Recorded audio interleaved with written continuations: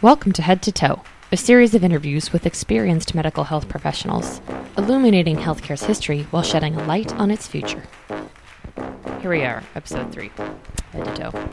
We are here with Dr. Loretta Crouch-Scheid at the University of Portland School of Nursing. She is a professor of so many things. I teach in both the undergraduate and the graduate program, and I also teach learning strategies for our faculty.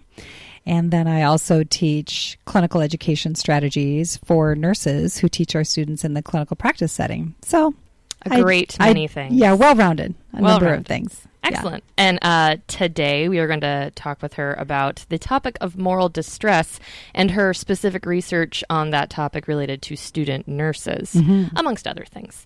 So we're going to start on a personal level. Tell me a little bit about your background in nursing. Where did you go to school? What year did you finish training? And how long have you been in the nursing field? Oh boy, there's a number of answers to that. So I will just say that my journey started at Portland Community College.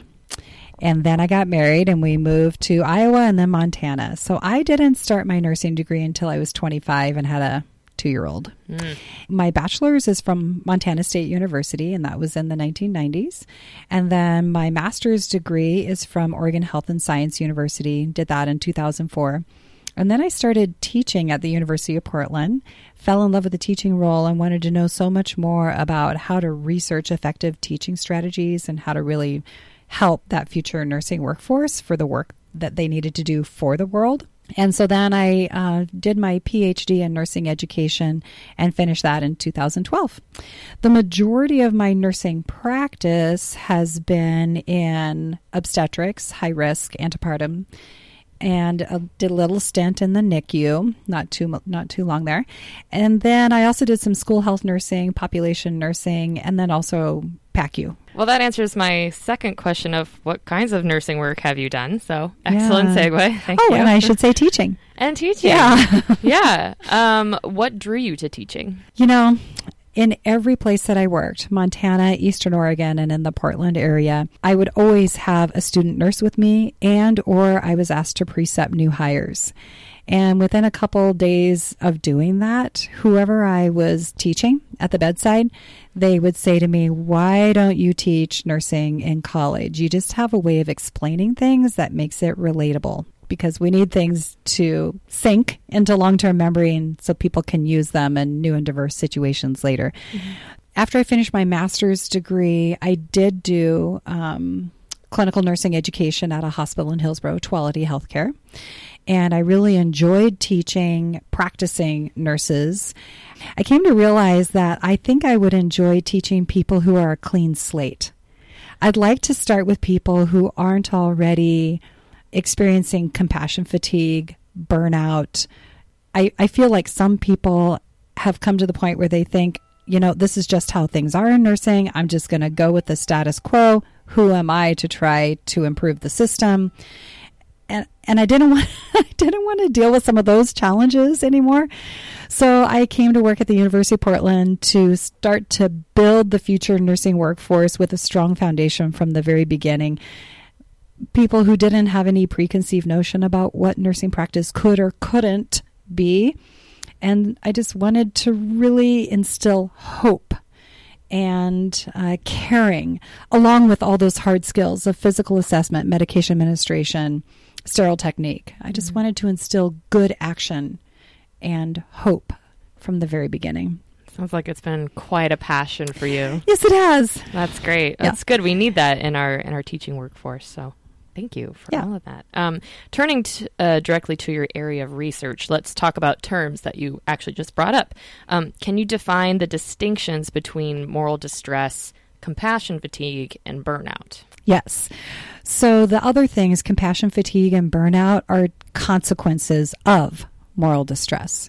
So moral distress is really defined as when you know the ethically correct action that you should take, and yet you feel constrained from acting on your convictions because of either internal or external situations.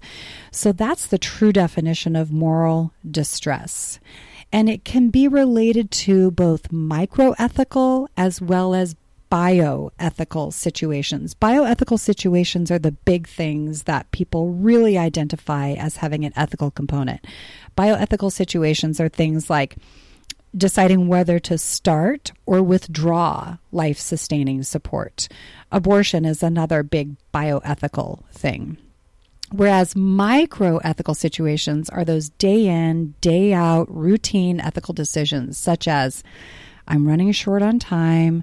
Should I really go back in there and reassess the lung and heart sounds because I forgot to do them earlier? Or can I just document within defined limits on the chart? That's actually an ethical decision. It's a shortcut that could have consequences for the patient's health, safety, and well-being. Another microethical decision that students have reported frequently to us is deciding whether or not I should say something to my coworker when I see them breaking infection control. That is an ethical dilemma because you know what a nurse should do to prevent the spread of infection, but are you able to act on that ethical knowing, or do you feel constrained because of either internal or external forces? Compassion fatigue is actually also associated with another definition called moral residue.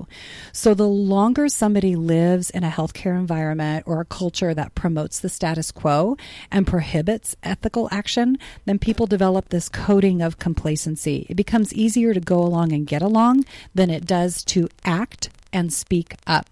So that's called moral residue, and that was defined by Epstein and Hamrick in about 2012. And then burnout is another consequence of moral distress. The longer your compassion fatigue and moral residue go on, there's something called the crescendo effect.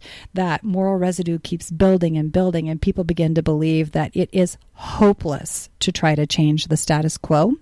So they become burnt out. And that's what leads to another consequence of moral distress, which is turnover, or nurses leaving their current job looking for a better place to work, or even nurses leaving the profession altogether. According to a study by the American Association of Colleges of Nursing, 1 in every 3 nurses within the first 2 years of practice will leave their job because of moral distress and the burnout and compassion fatigue that go with it. So hence the collective focus back on why you've chosen to research with your students, that like you're talking about your blank slate, and that like to get them from the beginning as to have this as an awareness for them in the first place. So lately, at least in the last few years, like you said, you're mentioning all these studies and whatnot, at least the phenomenon of moral distress has become somewhat of a hot topic. Why do you think it's gaining a spotlight now when it has likely been part of healthcare practice since the dawn of time? Exactly. So, like you said, since the dawn of time, ethical dilemmas have been embedded within a variety of professions, and healthcare is one of them. Sure. The definition of moral distress came out 20 years ago, and yet we haven't really done much to resolve the problem. So why is it emerging now as a hot topic with the American Nurses Association, American Association of Colleges of Nursing, and the American Association of Critical Care Nurses? Yeah. Why is this such a big topic? And Physicians Association. Yeah, true. Yeah. And even the National Council of State Boards of Nursing and the Baccalaureate Essentials for Education have highlighted that we must be preparing graduates for the complex and chaotic ethical environments that they're heading into. And yet, we haven't been. As a matter of fact, ethics often takes a backseat because other things are viewed as more important so that people can pass the NCLEX, such as physical assessment, labs, medications, those kinds of things. So why now? Right. 3 big reasons for why now. Okay. Got it. The consequences of moral distress are causing people to leave the profession. So the turnover, and that we're noticing in our healthcare work, and that, oh crap, we don't have nurses because we're short all the time on the job. And so even though it feels as though the nursing workforce shortage has been delayed, we anticipate that by 2020, the nursing workforce shortage will hit in a big way. That's not very long from now. That's like the students who are going to school right now. Yeah, 4 years. Yeah.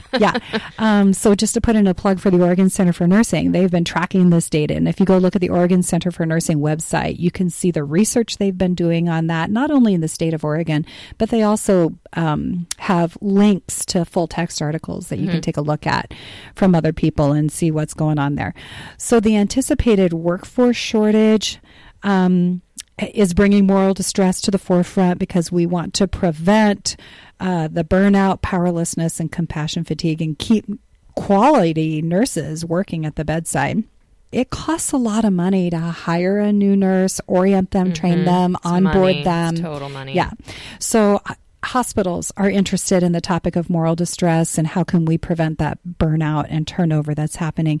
But let's not forget the biggest cost. The Joint Commission is also very interested in moral distress because that compassion fatigue leads to lower quality care for patients. And that is manifested in big things that the Center for Medicaid and Medicare Services has brought up. Catheter-associated infections, urinary catheters and indwelling catheters, even preventable readmissions. A lot of these things are linked back to quality nursing care. And if moral distress is causing compassion fatigue and burnout, then that will decrease quality patient care. So that's one big cluster of why is it important now. We're trying to address some bigger issues by getting back to what's going on with practice and what's going on with moral distress that's influencing practice. The other thing is the change in the demographics of the nursing workforce. The baby boomers are anticipated to retire soon. There has been a significant increase in the number of BSN and ADN grads, and so the nursing workforce shortage seems to have slowed down. But what they're also tracking is the demographics of the current nursing workforce. And the majority of nurses who are going to be taking care of people in the coming years will be the millennial generation. And the millennials bring with them a lot of great attributes, including their interest in technology and how can we use technology to enhance nursing practice. One of the other things millennials bring with them is a desire to promote teamwork. Well, that's awesome. We need interdisciplinary teamwork. But if you think about it from the perspective of the research that's been done on moral distress, one of the things that causes moral distress is the internal constraint of not wanting to tell our teammate that they are doing something unethical. People of the millennial generation don't have problems with that as much. Well, they feel constrained from speaking up because it's more important to keep the team functioning than it is to speak up and potentially cause distress with our coworker. Also, the millennial generation has been called the app generation. They're app dependent. But people of the millennial generation who are more app dependent, they were more likely to resolve conflict by sending a text. I see. So you're saying that the millennial dependence upon technology has decreased the likelihood of somebody speaking up in a potentially dangerous situation. And yes. that's what differs that generation from previous generations? Or would you say that... Well, the baby boomer generation was even worse. Okay. Actually. Okay. Yeah. All right. The baby boomer generation grew up in apprenticeship models with hierarchies. And these hierarchies create the position of the nurse in a subordinate role. And so baby boomers were actually trained to not question authority directly.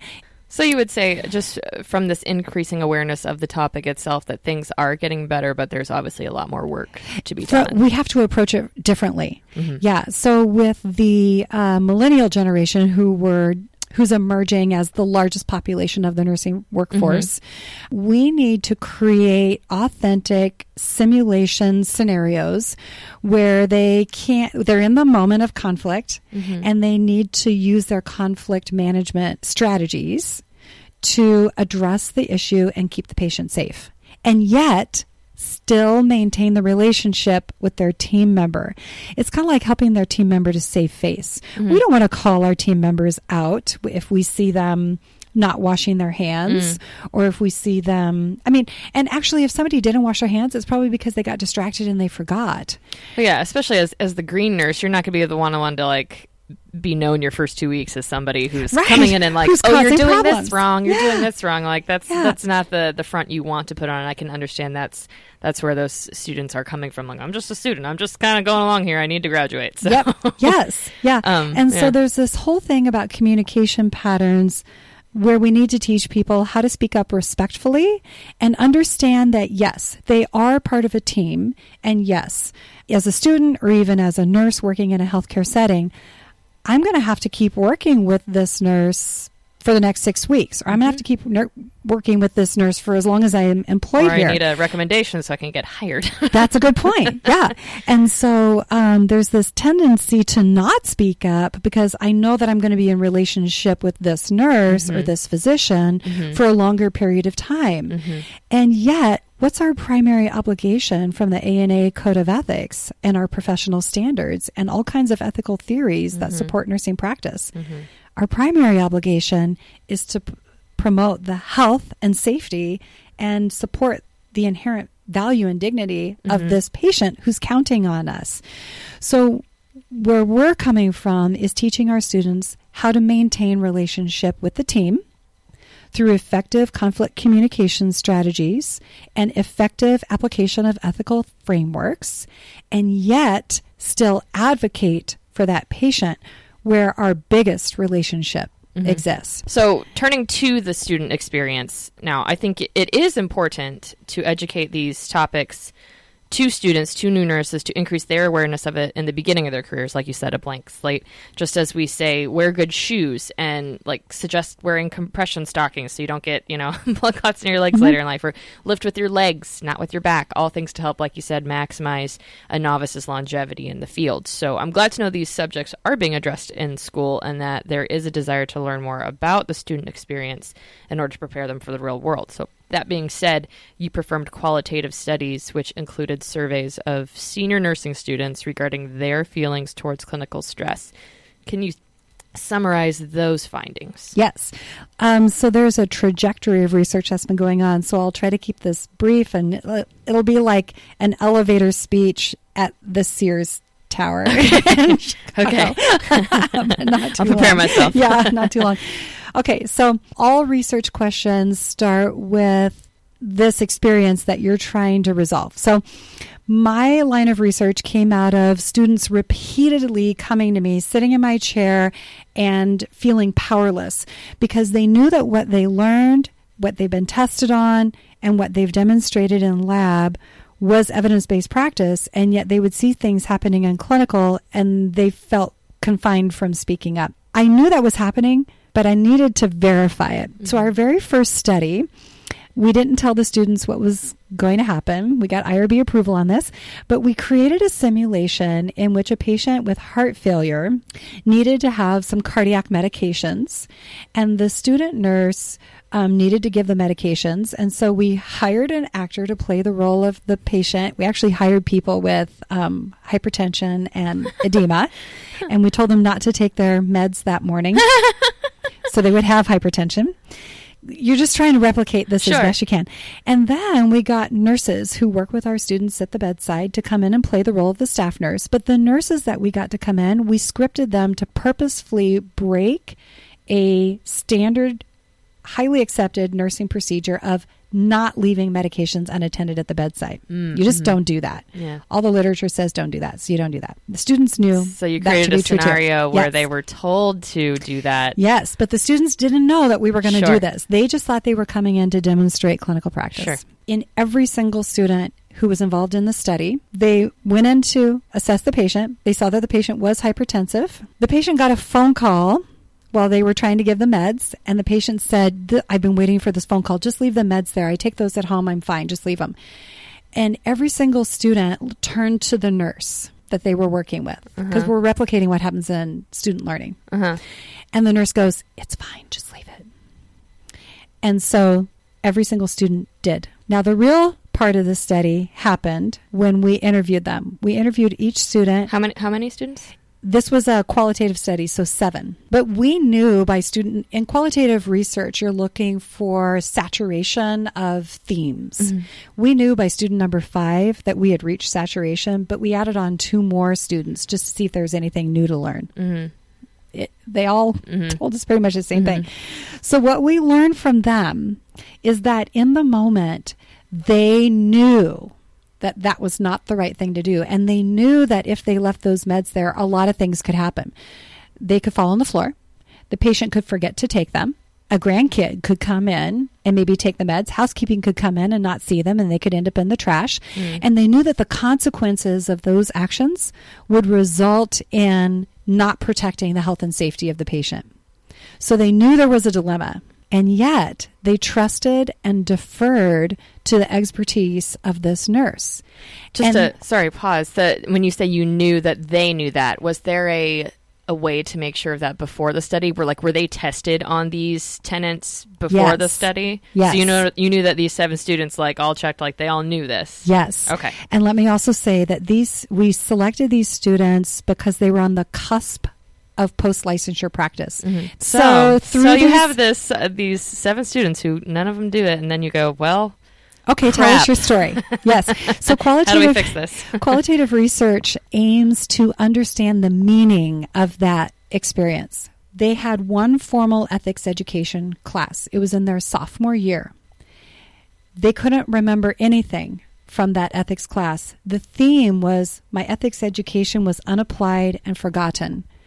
That class was so hypothetical and vicarious that it didn't carry through into practice. So we use that in nursing education to revise our curriculum and fix the problem. Because we put them in that clinical setting to learn nursing practice, and because we attach them to that staff nurse to learn clinical practice, that staff nurse is an expert and they are unquestionably infallible, despite what they learned in the classroom, the lab, and despite what they've been tested on. The next theme was moral disequilibrium. They said they felt conflicted and torn, but when push came to shove, it was better to go along and get along because this person is grading me. This person might write me a recommendation letter. This person may not like me if I say to them, should I really leave the meds here? So what we learned from that theme is that students are mulling prefactual fears around in their head. A lot of them had never had an experience like that before. They'd had other experiences, but not that exact medication administration one. So that led us to create other educational strategies to create positive psychology outcomes to counterbalance those prefactual fears and promote moral courage. Students are stressed most of the time due to everything that is related to school. Thinking back to my own student experience, how did you differentiate between being generally stressed out and being morally stressed by certain clinical scenarios? We didn't. We were only interested in studying ethical decision-making and moral distress. So we did not ask questions about general stress and self-efficacy and confidence, in the educational environment itself. Is there a formal plan in place across all nursing schools to increase education about moral distress and really prepare these students for the emotional challenges of the workplace? There are blanket statements and recommendations from the American Association of Colleges of Nursing and the National League for Nursing. Both of those bodies are involved in making recommendations about what should be in an associate and baccalaureate education curriculum. And their blanket statements are that nursing education programs should prepare students to safely and effectively enact ethical frameworks in such a manner that promotes the ANA Code of Ethics. So they just give these blanket statements, and then it's up to the School of Nursing to figure out how to make that happen. Yeah. In other words, most of the strategies involve lecture about the ANA Code of Ethics. Here's what the ethics say you should do. Now go do it. Other cognitive strategies include case studies, but those are vicarious and hypothetical for the student. They haven't lived it, and so what they're living is somebody else's story.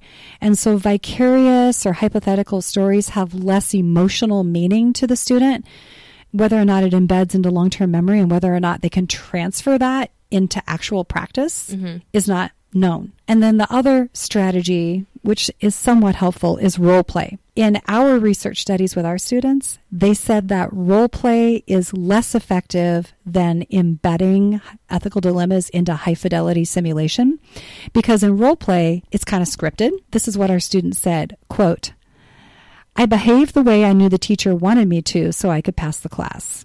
Totally. End quote. And they just said it's not emotional. It's not in your face, and it's just not the most effective way. So what we have done is all the cognitive things that are recommended from AACN and NLN. So in our core curriculum for all baccalaureate students, they have to take a philosophy ethics course. So we still have that. It is foundational ethical theories, both contemporary and classical. We've also embedded in junior level nursing courses case studies, role play, and we've upped the ante. We've enhanced the intentional learning about conflict communication strategies. We've created our own videos to try to create an emotional response from the students about common microethical dilemmas they'll experience and how people can best handle those so they can remain in relationship with the nurse they're working with and yet uphold the primacy of the nurse-patient relationship and keep that patient safe. The most common microethical dilemmas are breaches in infection control practices, not washing hands, not using sterile technique appropriately, not wearing personal protective equipment when you know you should. The next most common one is breaking HIPAA. Coming in a room and asking for confidential patient information, and you're a healthcare worker and you happen to know this person. If they're not in your care and you're not assigned to them, don't do it. That's the second thing. And then the third thing is shortcuts and workarounds around medication administration safety.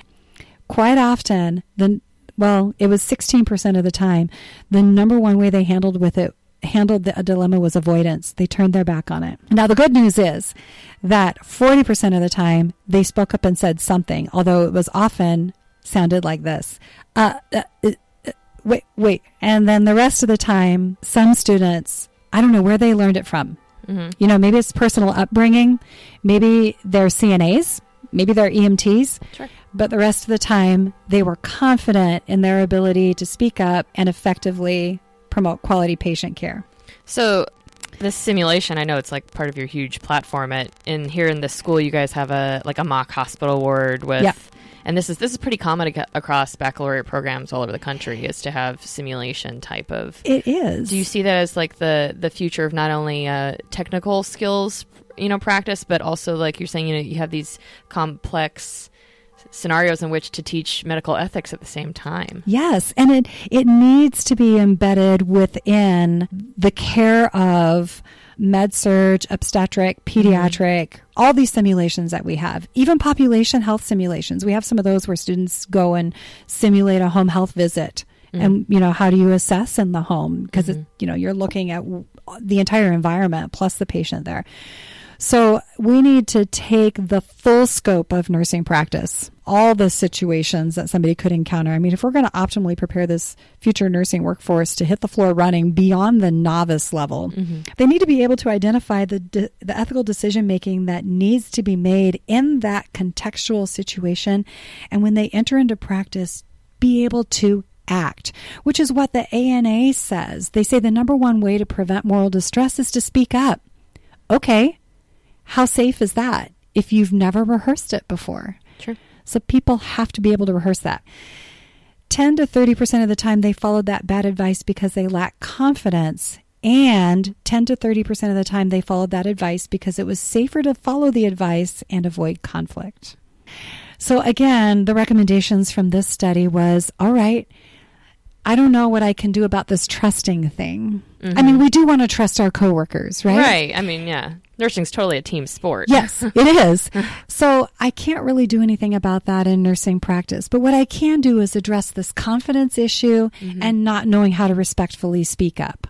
Do you think that the confidence issue is related to their lack of confidence in their own technical practice? Do you think that it stems from that, and that's why perhaps their trust is put solely in the experienced professional, because that they see that 10 years of experienced nurse and they go, well, they're confident with all the things that I'm still learning how to do, therefore their advanced concepts, like, your higher thinking concepts such as these microethical dilemmas, like I should trust their judgment on that as well. And I can see how that is such a conflict at this level of pre-licensure, as you would say, that they don't have any confidence with technical practice yet. I can see how that's, as an educator, is frustrating, and that you're like, well, what do I do?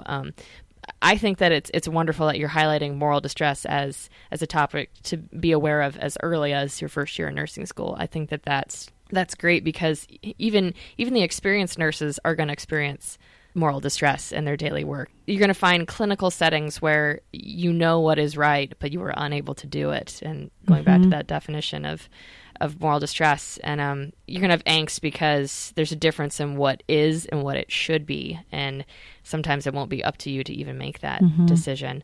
So how do you see teaching students to deal with those feelings, not just to stab the heart at the origin of the issue, is like to prevent it from happening in the first place? And I think all the simulation is like great, in that you're educating the youth here to like how to prevent it from happening in the first place, and to be excellent and perfect and the best nurses that they can be. But they're going to experience a plethora of bad feelings whenever morally distressing situations come up. Do you foresee sort of teaching them ways to deal with that? Is that part of the formal education in a baccalaureate program, or is that just more of a mentorship that they're going to develop eventually? So how I see dealing with it is creating effective coping strategies and resiliency. Okay. Yes, like you said, it's going to happen throughout their career. Expect it. Can we prevent it? Well, again, the ANA says the best way to manage it is to speak up. So I guess in a way we can prevent some moral distress through learning how to effectively communicate and voice our values. But also maybe we can prevent some of it through taking leadership roles and getting yourself onto committees, so that maybe we can change the hierarchical norms and cultures that create a hotbed for moral distress. Maybe we can get ourselves on an interprofessional team of some type and talk about the topic. Or maybe we can, one of the things that causes moral distress is feeling constrained about being able to provide the best care that I can because of time pressures and staffing ratios and those kinds of things. So, there are a lot of ways that people can maybe hinder some of the accumulation of moral distress by getting involved. Okay. But not everybody has the time to do that. I certainly didn't when I was a new nurse and had 3 kids and all of that. So maybe those of us who are at different places in our lives can get more involved and try to prevent that. Getting back to the curriculum and preparing student nurses for how to manage moral distress, it is such a multifactorial issue. So definitely they have to have the knowledge of ethical frameworks and what people call moral awareness. We have to know when an ethical dilemma is present. So we have to have education about what are ethical dilemmas and what does our license say we are responsible for, and that would maybe give us some courage to do those kinds of things. So we need that kind of awareness in terms of cognitively identifying situations. We also need the right attitude. We need affective development, which supports our ability to not only notice an ethical dilemma, but also have the strength, motivation, and courage to speak up.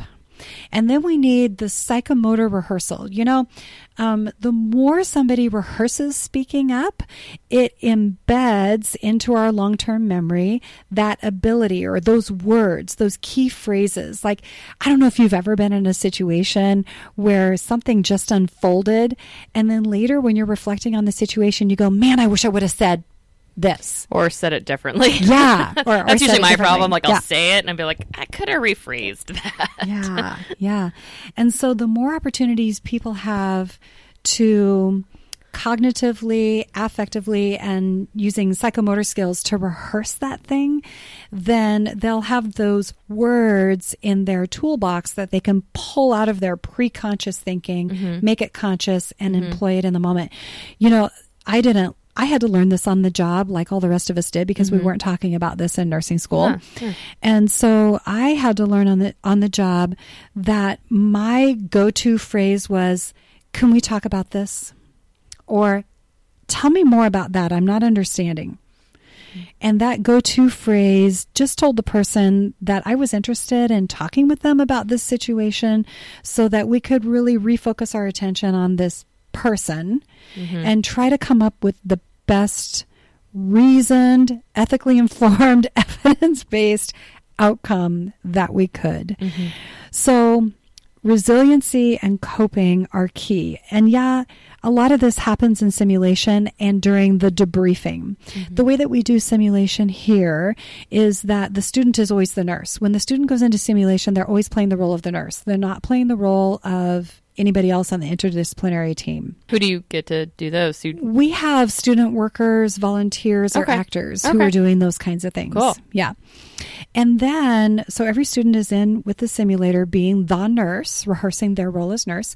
And then when they're done with their time with the simulator, then they go back into their closed circuit viewing room with the faculty facilitator and the other students. And as a team, they're debriefing. What went on in there? How could that have gone better? What went well? You know, what else can we do to improve the situation so that you guys have the confidence you need and the skills you need to be effective? I got to tell you, when the first semester that we ran the simulation and embedded ethical dilemmas, it was so fresh because the students had never encountered that before. Students went, "We need to be doing more of these because I didn't act the way I wanted to. Now that I've had time to reflect on it, I'm like, this is what I wish I could have done." So what we did with those students is we brought them back and gave them another opportunity, and we've captured that on video as well. And we have we have permission to show those recordings too. And to just see the confidence when the students are responding to different ethical situations while they're titrating insulin IV, while they're dealing with DKA symptoms. It is just, you can tell by the look on my face. The listeners can't see my face. She's really stoked. Yeah. She's having a moment. Oh my gosh, we totally got there. And it's just so rewarding. So the other thing that we want to do is use an evidence-based moral distress thermometer. So we just finished a 3-site study, Indiana University, Seattle Pacific University, and us. And I was the primary investigator on this 3-site study. About 300 nursing students are in this study. And what we did with them is 3 things. We measured their current level of moral distress. We asked them what clinical experiences are causing that moral distress. Again, this goes back to a question you asked me earlier. Is academia causing moral distress, or is it the clinical situation? When you're doing research, in order to really answer the question thoroughly, you have to hone it down and focus on one thing. So we focused on what clinical scenarios are causing your moral distress. We could ask what academic things are, but we didn't. It was just a curiosity on my part. Yeah.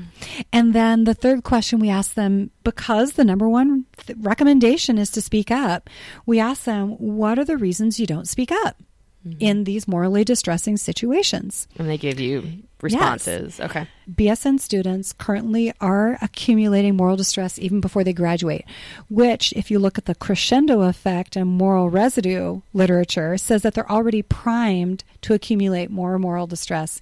And that accounts for this work 1 year, work 2 year turnover thing that you see with some new grads. The clinical situations contributing to moral distress fell into 3 areas: infection control breaches, disrespect for inherent human dignity, and that manifested itself as incivility toward students as well as incivility toward patients. It was alarming at all 3 sites. The students reported observing nurses mock, belittle, and make fun of patients for the health state that they're in. And they didn't know how to speak up when that happened. So we're embedding that into our ethical dilemma simulations as well. If it's that prevalent, then we've got to do something to help them out. And then the third situation was perceived constraints. External constraints, not enough time, not enough resources to do the best nursing care that we can for these patients. And then internal constraints, these prefactual mulling over, if I speak up, I'm going to get screamed at. If I speak up, I'm going to fail. If I speak up, that nurse is going to hate me and treat me rude. Those were the 3 top clinical things contributing to their moral distress. Then we asked them, what are the top 7 reasons that you don't speak up? What was the number 1? The number 1 was, I have a subordinate role. Yeah. I'm subordinate. Who am I to speak up? I don't count. I don't matter. And yet, the total opposite is true. They are coming in with freshly educated eyes. Maybe they don't know the contextual nature of this situation and why things are happening that way, but maybe they could save a patient from a medication error if they said, hey, the Pyxis gave an alarm and I saw you overrode that. Could you tell me more about that? I think a lot of it is language, totally, because, it's no one likes to be questioned, and least of all do experienced nurses like to be questioned by the person who's not even licensed yet. And I think you're right. I think a lot of the key of it is in the language of it and how you approach that. And bravo for bringing those techniques to the students now, so they can carry it in their practice. Well, we know alarm fatigue happens. Oh, yeah. So, of course, when we're, canceling out alarms, alerts that show up on the machine. But from like the novice perspective, they don't know why. And so it's bridging that gap. So I think that's important. Switching a little bit, because we're preparing all these students for real world practice, do you think that it is more the responsibility of, say, the employee to deal with their own moral distress, or do you think it is more the responsibility of, say, the employer, or a mixture of both? Yes and yes. Yeah, my answer would be yes and yes.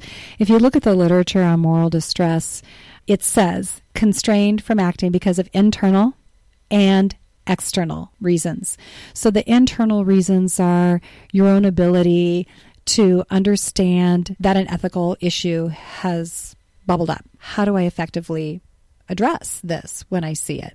So identifying the issue, speaking up, and then knowing what ethical framework to utilize in this situation. The external things that we often feel out of control over are time constraints, resources, access to resources that we need to really help this person or this population achieve a healthier state of well-being. The hierarchies and cultural norms that persist. In the 1960s, Freire from Brazil wrote about oppression, and he even wrote about oppression of nurses in healthcare environments. Some of it still persists, whether it's prefactual and only exists in our minds, or whether healthcare culture, the workplace setting, really does make that persist. There's got to be something beyond crucial conversations. There's got to be something beyond the Joint Commission saying we have to stop horizontal violence. There's got to be a culture change that says everybody together counts, and even the smallest voice that's new and fresh may save a life, may prevent a sentinel event. Every voice should count. The patient's voice should count. Totally. I think that everything that you have said has pointed to that we have thoroughly identified that moral distress is a problem, and it is here, and it's not going anywhere because it's always been here. So it's good that we've identified it, and now it seems like it's a collective effort to figure out how to deal with it on a personal level, how to deal with it on a employer level, how to deal with it from a nurse-patient, micro relationship, your 12-hour shift sort of view, and then also how do we teach our new generation how to deal with this. What do you think personally, not from like an academic perspective, from your years of experience as a nurse and as teaching students, what do you think personally is the best way for healthcare workers and these future healthcare workers in any stage of their career to combat moral distress? Create a culture of respect. I did not speak up in my first year. I was afraid. I think I was worried that my reputation would be on the line. I was worried that people would shun me because I was asking too many questions or whatever. And I think that personally, if we all just knew that everybody's function, goal, aspiration was to collectively make sure that this human being emerges from our care in a healthier state, if that was the focus of what we do, and if we had mutual respect, and if that underlied or permeated, if that permeated every act, then that would help us emerge from this issue that's been talked about for 20 years and seems to not be going anywhere. Can you think of a story about a patient, a family, a doctor, a coworker, or student in your own personal experience that has left a lasting impression on you? Yes. I'm going to go with a student. This young man had been through our classes. So we're really in Pathos so focused on the cellular, tissue, and organ level that too often I think that class will make students view the patient as cell, tissue, and organ and forget that they have a life and they have dignity and worth and value outside of, all of that. As a foundation for the story I'm going to tell, throughout all my classes, I infuse little ethical dilemmas along the way and get people thinking about how they might respond. So this young man had also been in our simulation. And then a month later, he showed up in my office, sitting in my chair, and he said, "I did it."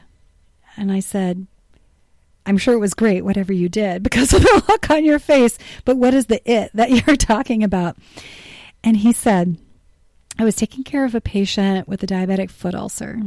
And the lab technician came in to get the wound culture for us because we were waiting to start antibiotics. But we needed that wound culture. And I got a hold of them and they were like on their way. So they came in to do it. They didn't use sterile technique collecting the wound culture. The way that they collected the sample would have impaired the results. And this patient had diabetic ketoacidosis and was already going through a whole lot of awful stuff. And we needed an accurate result. So we knew, he knew that they were going to start them on a broad spectrum. Sure. But he wanted the best possible outcome for this person. This person was in their 70s, wanted to go back home, wanted to age well in place, didn't want to have an amputation. Mm-hmm. So he spoke up. And he said to the lab technician, "Can we talk about that, how you collected that?" "Well, this is the way I've always done it. What's wrong?" "Actually, the way that you collected that," the lab technician said, "Well, I'm in a hurry and I've got to get this down to the lab if you want it back in time." And he said, "We're going to have to postpone the hanging of the antibiotics. Is there any way you can go get a new culture set and just redo that?" And they rolled their eyes at him. And they said, "Nobody's ever said anything to me about this before." And he goes, "Well, I'm saying something now because it's important for this patient." He knew that he was only going to be with that patient for that shift, but he was going to leave that patient better off than how he found them. So that's the goal every day, right? That was a praise moment. There you go. I was like, "You did the right thing and it felt painful, but how do you feel now?" And he goes, "I feel empowered." And I said, "Good," because that's another consequence of moral distress is powerlessness. Mm-hmm. The more moral residue you accumulate, you begin to feel more and more powerless. Mm-hmm. And then you just slip down that slope of status quo. Aside from the Oregon Center for Nursing, is there any other plugs that you'd like to share with us today? Yes. The American Nurses Association has created a booklet called Moral Distress in Use, Supporting Ethical Practice and Moral Resilience in Nursing.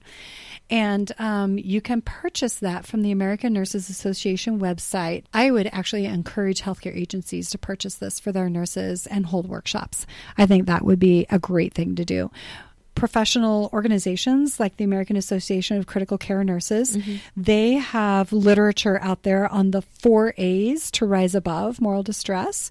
So there's that. That's free. It's on their website. If you're a nurse working for a healthcare agency that has a library, just contact your librarian and ask her to do a lit review on moral distress in your practice environment. Because there have been studies done in NICU, PICU, oncology, all kinds of places. Yeah, hospital librarians are an often forgotten resource. Yeah. And go pilots. Yay! Yeah. Yeah. Great. Well, thank you so much, Dr. Crouchide, for sitting down with me. You're welcome. You've been listening to episode 3 of Head to Toe. I know today's episode was super academic. Thanks for sticking with me until the end. I don't know about you, but I feel like my IQ just went up 150 points. So thank you, Dr. Crouchide and the University of Portland for hosting me today. For those of you looking for even more on the topic of moral distress, there are some links attached to the podcast, including the American Nurses Association Code of Ethics, the Oregon Center for Nursing, the University of Portland School of Nursing, and Dr. Crouchide's email, which is krautzsch@up.edu if you want to learn more about her research and U of P's unique way of utilizing simulation in nursing student education. I'm always on the lookout for more podcast guests. If you're a healthcare worker with 30 or more years of experience, I'd love to sit down and hear your stories.